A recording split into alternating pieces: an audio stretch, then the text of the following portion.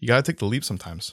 You got to take the risk sometimes. And that's what makes you different. Awesome Inc. presents the Kentucky Entrepreneur Hall of Fame, a show that highlights how people throughout the Commonwealth of Kentucky pursue their definition of awesome through entrepreneurship, technology, and innovation.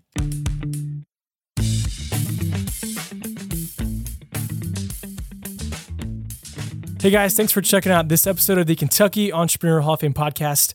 Finally, I'm back with Keith McMunn in the new year. I'm so excited. He is like a millionaire over there in his nice H&M hoodie and giving me a nice smirky. Garrett knows. He's calling me. He says I look like a millionaire because he knows that I'm wearing a hoodie that I bought from H&M about 8 years ago for $8. $8. That was a good investment. It's showing some wear and tear. Ian, you can see this too. I see that. Yeah, I see that right now. Well, I actually just now got a new pair of boots, and I've been like, my old ones had holes in them, and people at the farm actually were commenting. They were saying like, you've raised this much money. How have you not bought a new pair of shoes, man? I'm like, that's the millionaire look, dude. It's the millionaire look. Yeah. So we have the honor to sit down with Ian from Adder, wrapping up calendar year of 2019 with fellowship companies.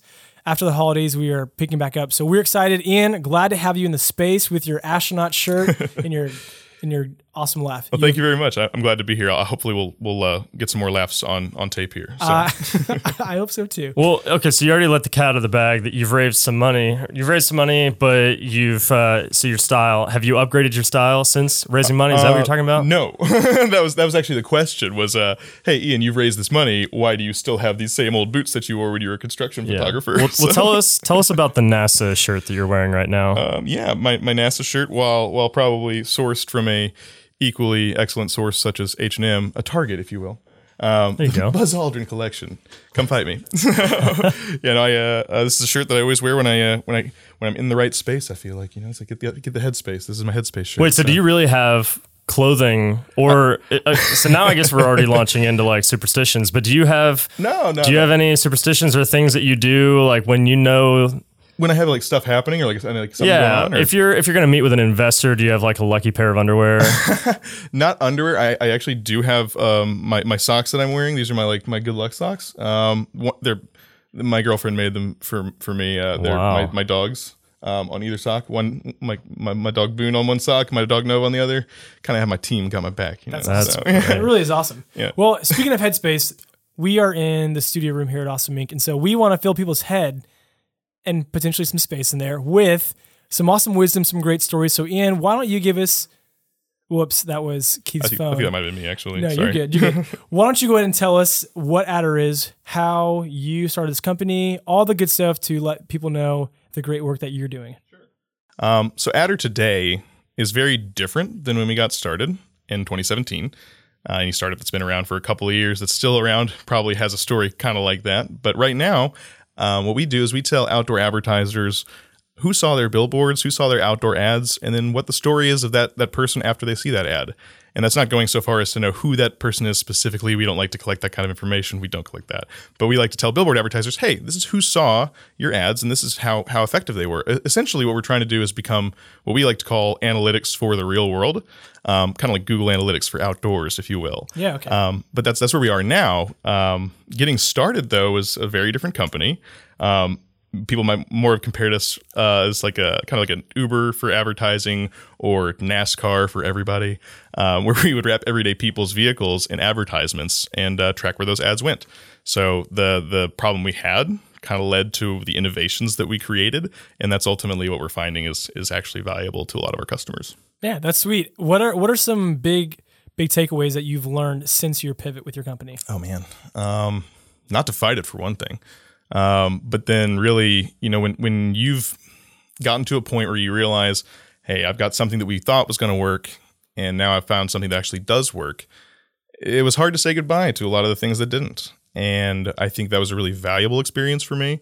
It was kind of painful because I was like, oh, I've got my baby here and I've got to slowly put away these things that I kind of set out to start originally. I mean, Adder was supposed to be the reason it used to be Adder Mobile Technologies was because we had mobile advertisements, vehicle ads. And so the lesson learned though, after all this, don't be afraid to let go of all those things, because focusing on one particular thing, as we've discussed already today, that's been the lesson that I've been had hammered in the last 12 months. Look, you do one thing, dude.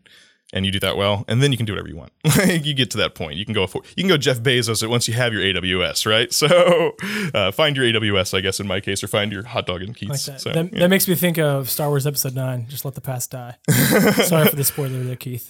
Yeah, now it's ruined. Wait, isn't that 8? Actually, it might be 8. I think it was 8. Okay, so you're all good. See, unspoiled. Yeah. Somebody save me from this Star Wars conversation. How deep is this going to go? Very.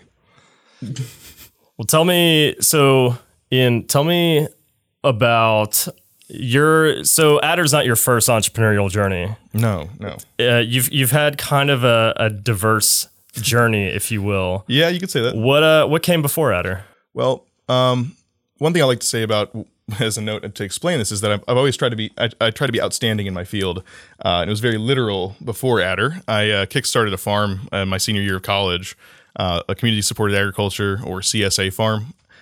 We started in Lexington. It was called Howlin' Wolf Farm. Some of you may remember that. I don't know if you guys saw it, or if you saw any of that stuff that we were doing or not, but we were really active in the farmers market. We were trying to build this grassroots movement.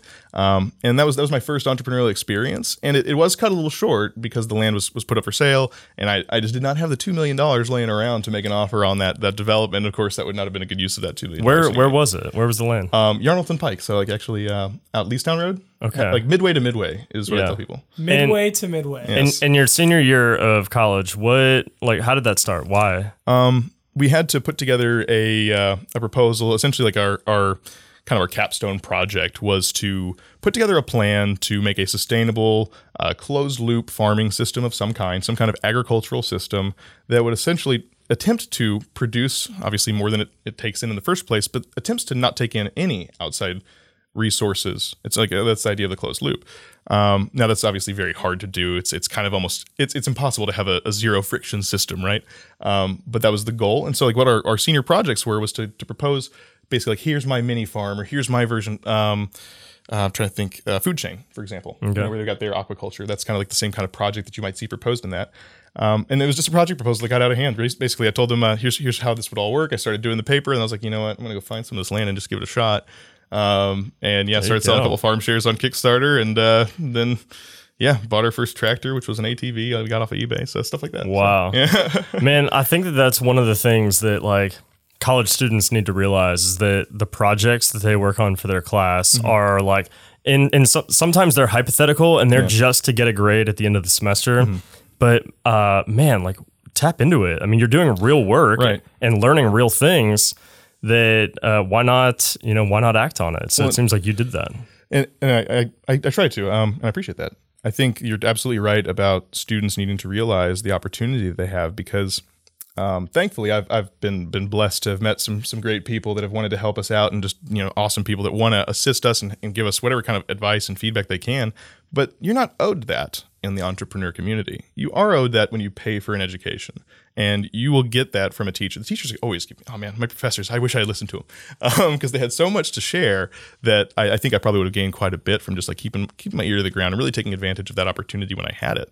Because looking back, I'm like, oh man, I would love to run these ideas by these people, and now I just do it. Like, I mean, you get on LinkedIn, go reach out to somebody that you would think is completely impossible to talk to, and just see what happens. At least reach, because otherwise you're not going to get anything if you don't even try. Yeah. So So where were you and what were you doing when you thought of Adder or recognized the problem that Adder can solve? Where was I? I think I was walking out of the meeting I had with the property owner of my farm when he asked me if I would come down to McAllister's in Lexington and say, hey, like, you want to come and get lunch? I was like, you're going to break up with me, aren't you? McAllister's, that's the breakup spot. It is the break. I guess so. Boyfriends, don't go to McAllister's if your girlfriends want to ask you to get lunch or anything. They're going to break up with you. Especially on a double date. Yeah. So I think it was almost immediately after that he told me, "Hey, I'm selling the land. Obviously, I'll sell it to you for less if you want, because I like you, but I can't maintain this. I'm getting old, and don't want to have this as a burden." And so I really appreciated him letting me know. I was his property manager for years, and so I was like, "Okay, thank you. Like, how much time do I have?"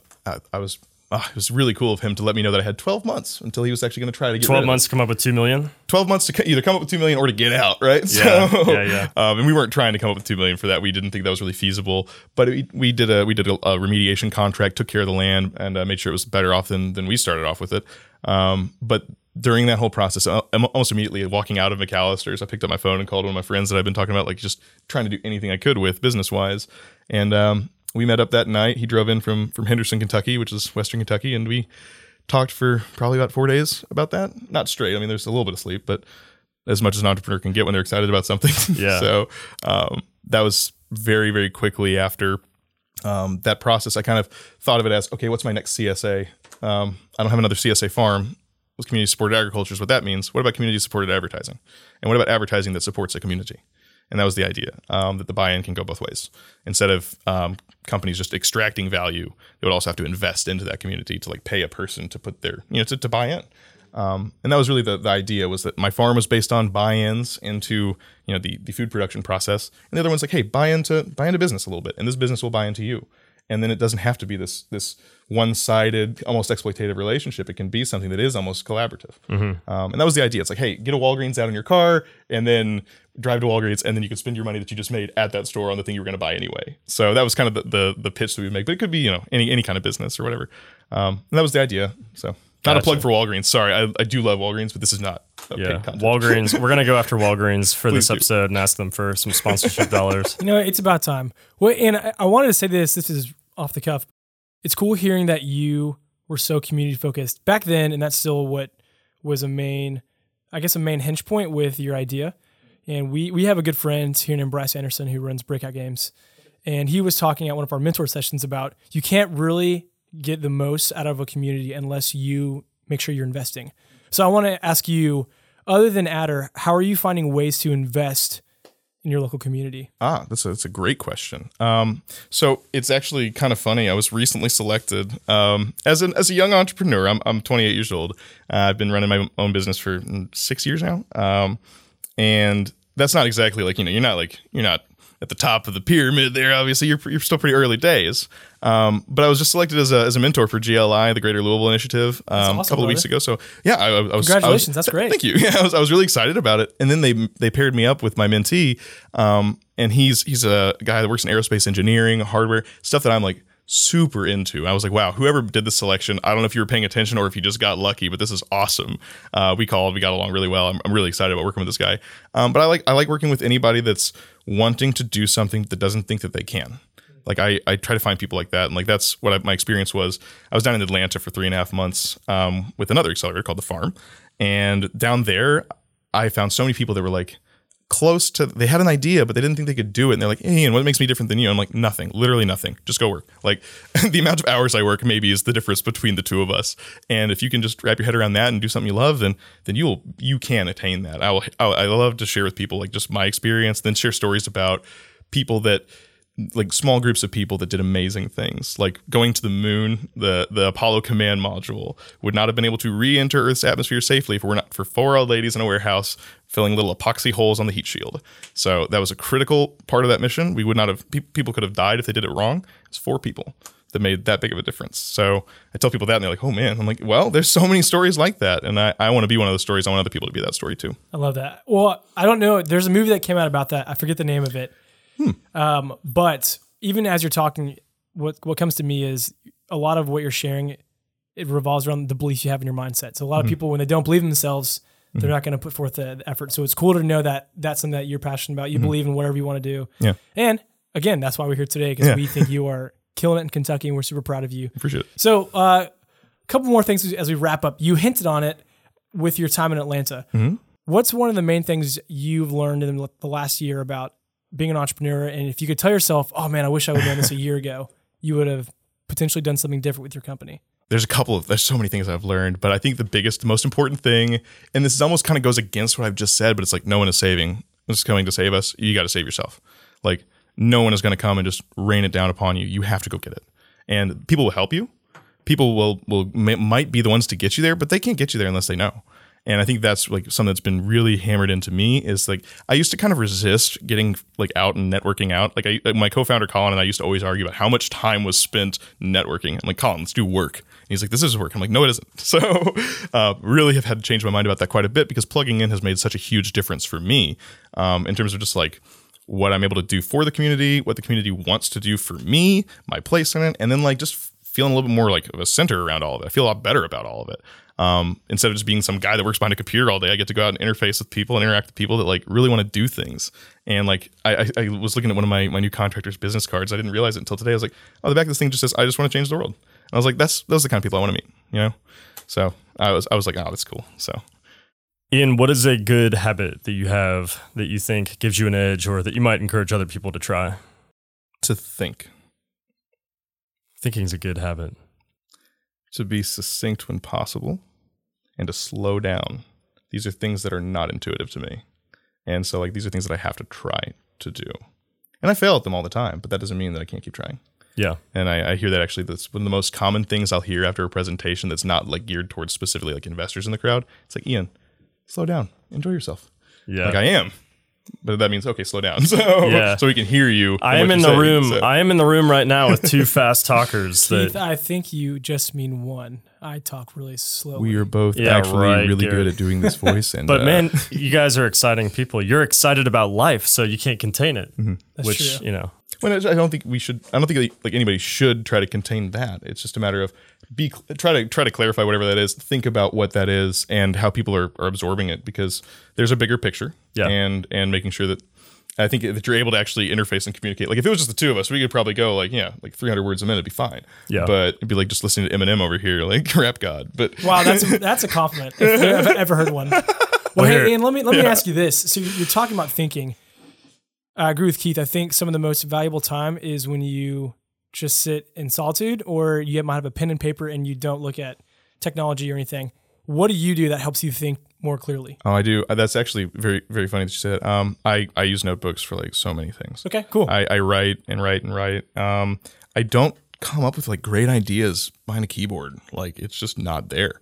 I have to like kind of carry a notebook around and just wander like sometimes. I actually did that yesterday. I took a 20-minute walk and took a notebook and stopped and wrote stuff down. Yeah. And it was some of the best work I've done in a while. Seriously, though, like walk and talk. Like the I saw a little thing about like shower thoughts and how you shouldn't want to like do a job that's not something you think about in the shower. And I was like, that's when I like seriously though, like that. I mentioned running water and meditation. That man, like start writing stuff down. Like I wish I could carry paper with me like in the shower, but like even just like walking around, like getting caught in a thunderstorm, stuff like that. Like just living a little bit and like. Man, it makes such a huge difference. Like that, so, for anybody listening, what Ian is referring to is that in the Awesome Inc. space, we have a poster of a quote from Paul Graham, one of the kind of the founders of Y Combinator, and Paul has this kind of simple quote, but it says, "It's hard to be really great at anything that you don't think about in the shower," and I think that is one of the most profound little quotes to me for some reason. Yeah, I took a picture of it when I was walking by it because I like that. And whenever I tell people this quote, and I always give credit to Paul Graham, but yeah, I mean, it gets people thinking like, what do I think about in the shower? And unfortunately, some people don't think about their job in the shower. Some people are like, I don't want to think about my job at all whenever I'm not at my job or at work. And if you're anti thinking about work in the shower, then you're probably not going to be an entrepreneur. Right. But yeah, so good food for thought. Think about what you think about in the shower. Yeah, absolutely. Yeah, cool. Couldn't agree more. So. Yeah, no, I agree as well. Well, we're going to wrap up here, and we always end with the same question. Again, you have the floor right now. I want you to share all your wisdom. If there are one or two things, and you might have hinted at them, but maybe geared towards something else, but if there are one or two things you could tell any entrepreneur, they could be starting at 18, they could be quitting their job at 60 and trying a venture for the first time, what are the one or two pieces of advice you would like to tell them to encourage them? Going back to the story about these four women that built the heat shields, anything's possible. And that's kind of a cliche almost, but it's like, seriously though, go look, go read about people. Anything's possible. It might not be possible right now with what you're doing. Figure out what you got to do. Ask people, work hard, like don't stop. I mean, focus on whatever that is and actually allocate the time for it, because like I know so many people that have a great idea and they're passionate about it. They say, I'm going to grow this business. Eventually I'll quit my job when it can pay me. It's like, no, you got to take the leap sometimes. You got to take the risk sometimes. And that's what makes you different. And it's like, you're willing to do that. You're willing to put yourself on the line there for a thing that you think is a good idea. Now go out and try to prove that it's actually valuable is the second thing that I would say is actually probably, I want to go ahead and put that in first position. Go ahead and make sure what your idea is actually going to benefit somebody. It's going to solve their problems. It's going to help their pains. Like otherwise, I mean, it's a hobby. So you want to make sure that your business is actually a business before you start it. I think that's super important. I think that alone, like identify what the problem is, who that customer is, how you're going to help that customer, because you don't know more than them about their problems. They do. So figure that out. Customer discovery, it's everything. Yeah. That's good. I could not agree more. Mm-hmm. Well, Ian, I'm pumped that you got to come hang out with us today. It's awesome. Had a good time eating Joelle's for lunch. Yes. And looking forward to the next year with you in the fellowship, watching Adder crush it. Appreciate it. Yeah, man. Thanks, Ian. Appreciate you. Yeah, thank y'all very much. I'm very glad to be here. So thank y'all. All right, well, that's it. We want to say thank you again so much for checking out the Kentucky Entrepreneur Hall of Fame podcast. Special thanks to Lee Roseveare for the music that you hear in the show, and to Lexington's Awesome Inc. for hosting us from their space. Again, I'm Garrett Farbach. Make sure to check back and tune in next time. We'll see you then.